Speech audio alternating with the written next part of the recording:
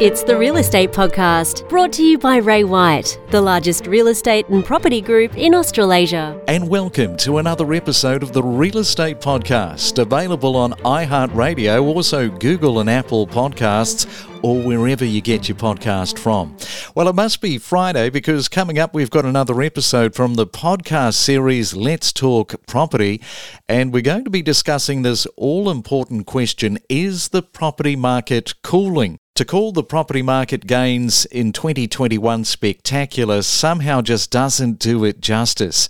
It's beyond spectacular, stunning, amazing, or any other superlative you want to throw at the last 12 months with gains and rises across the property spectrum in Australia.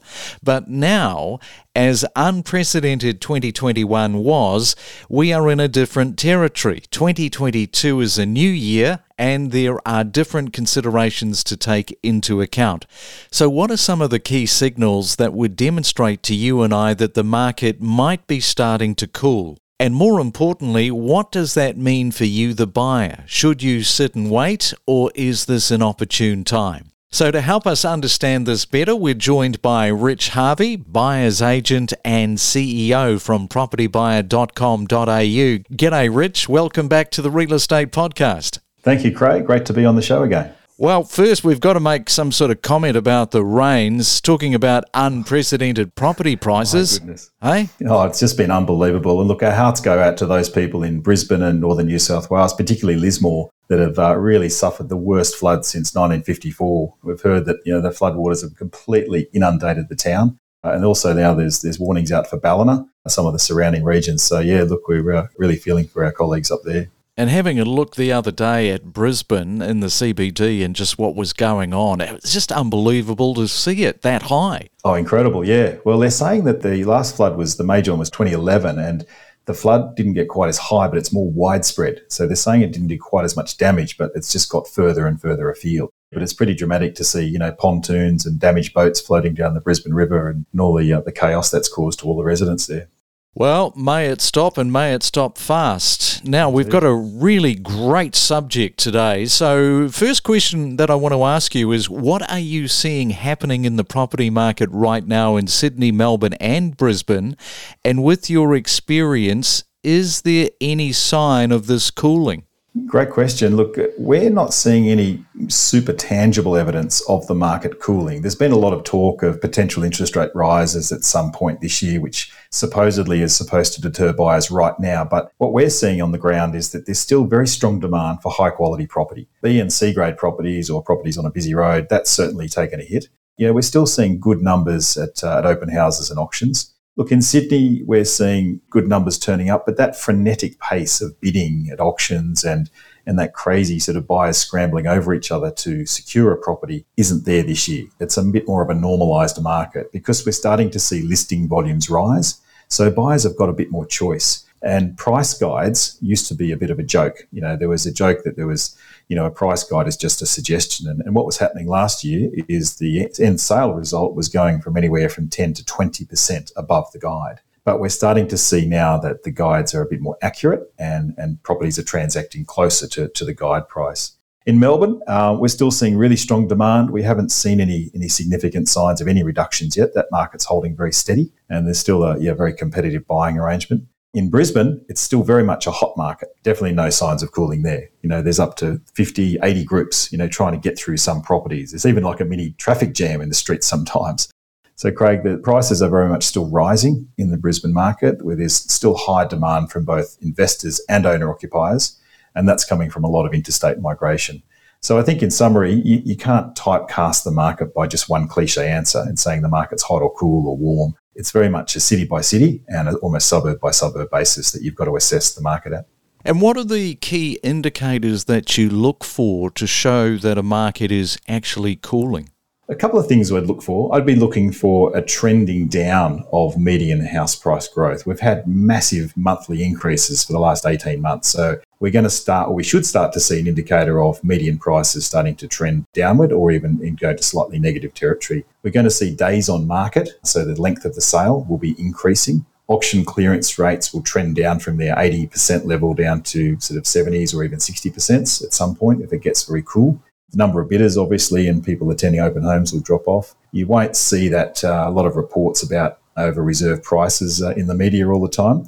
And just a local anecdote that we see, Craig, is we get a lot of phone calls from selling agents saying, oh, have you got a client for this? Have you got a client for that? And sales agents more desperate in their phone calls to get enough buyers to an auction to make it really work. And what about some of the indicators that you've spotted so far from the banks forecasting what will happen in the property market for the rest of the year? Well, the banks seem to change their forecast every 1 to 2 months at the moment, Craig. It's a bit weird. So ANZ recently revised their forecast upwards for 2022. Now, Craig, they're saying that they're expecting Brisbane to lead the pack with a 16% rise this calendar year, Adelaide 11%, Sydney, Hobart and Canberra 9%, Melbourne 5%, and Perth and Darwin just a low 3%. So the bank economists have got a very diverse opinion on when they think interest rates will rise and start to cool the market. But the general consensus seems to be that when you get around 3 or more rate rises, then you're going to see the market start to cool quite considerably. But what in my view will happen is that any gains that we get this year could be sort of nullified next year. So it's not that we're going to have a massive drop in the market. Like you remember when COVID hit, Westpac came out saying the market's going to drop 30%. Well, that absolutely didn't happen. It went up 30%. So I don't think buyers should be worried that there's not going to be future price growth. In fact, there was a great article that came out just recently this week on the State of the Nation report, which highlights some really important factors that housing supply is going to be outstripped by demand. So there's going to be a need for 184 new homes required each year. Net migration is also expected to rise back to around 235,000 people per annum by around 24-25. So in summary, by the year 2032, in 10 years' time, there's likely to be a shortfall of around 164,000 dwellings. So I think any buyers that are thinking, oh, look, I'll just sit around and wait for the market to drop, I'd rethink that strategy because we are still heading into the next cycle where we're going to have a shortage of properties available. Well, I think you've probably answered the question I was going to ask you, which is with all of what we've been discussing, I can hear maybe the odd buyer saying to themselves, well, maybe I should just approach this a little bit more coolly if the market is going to sort of move in any one direction. But your suggestion is, or your experience tells you, get in now. Well, it's not so much you've got to be desperate to get in, Craig. I think the best time to buy is when you're ready to buy. So if you're a potential buyer, at the moment you've got an opportunity, or as the year increases, you've got greater opportunity as more buyers sit out on the bench and think about their timing. But I think for the other 3 types of categories, the seller, the renter and the investor, there's different things to consider. If you're a seller, I'd be trying to get your property on the market right now. While there's still some growth left in the cycle, you're trying to want to maximise where you can maximise your price. If you're a renter, I'd be a bit worried because we're going to have significant rent increases over the next 5 years. And so if you can lock in a 2-year lease or more, lock in your rent, I would be doing that ASAP. And if you're an investor, it's really an ideal time to get into the market because as yields start to improve and there's more opportunity to buy quality properties in the market, you can get set, borrow your money from the bank and get your portfolio going. A lot of people think, I'll just wait till next year. But if you've got borrowing capacity, I recommend use it. Don't wait just for that perfect timing because you can enjoy, you're going to ride the property cycle. It might go up, it might go down a little bit, but you're going to be generally trending in the right direction and get yourself set up for the future. And then, of course, I guess the one other variable we've got is this war in the Ukraine. Have you had any of your clients say to you, Rich, what's going to happen here?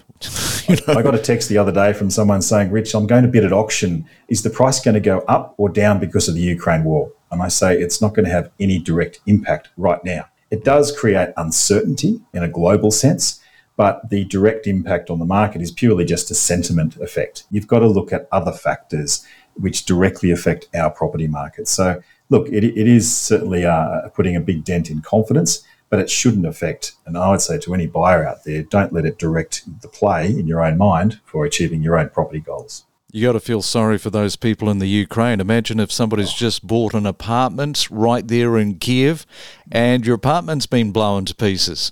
Oh, absolutely. It's terrible. It's an absolutely atrocity that's happening over there at the moment. All right. Well, look, great advice as always, Rich. Enjoy your weekend and we'll talk next week. Thanks so much, Craig. Look forward to it. We connect you to the best real estate information across Australia. The Real Estate Podcast.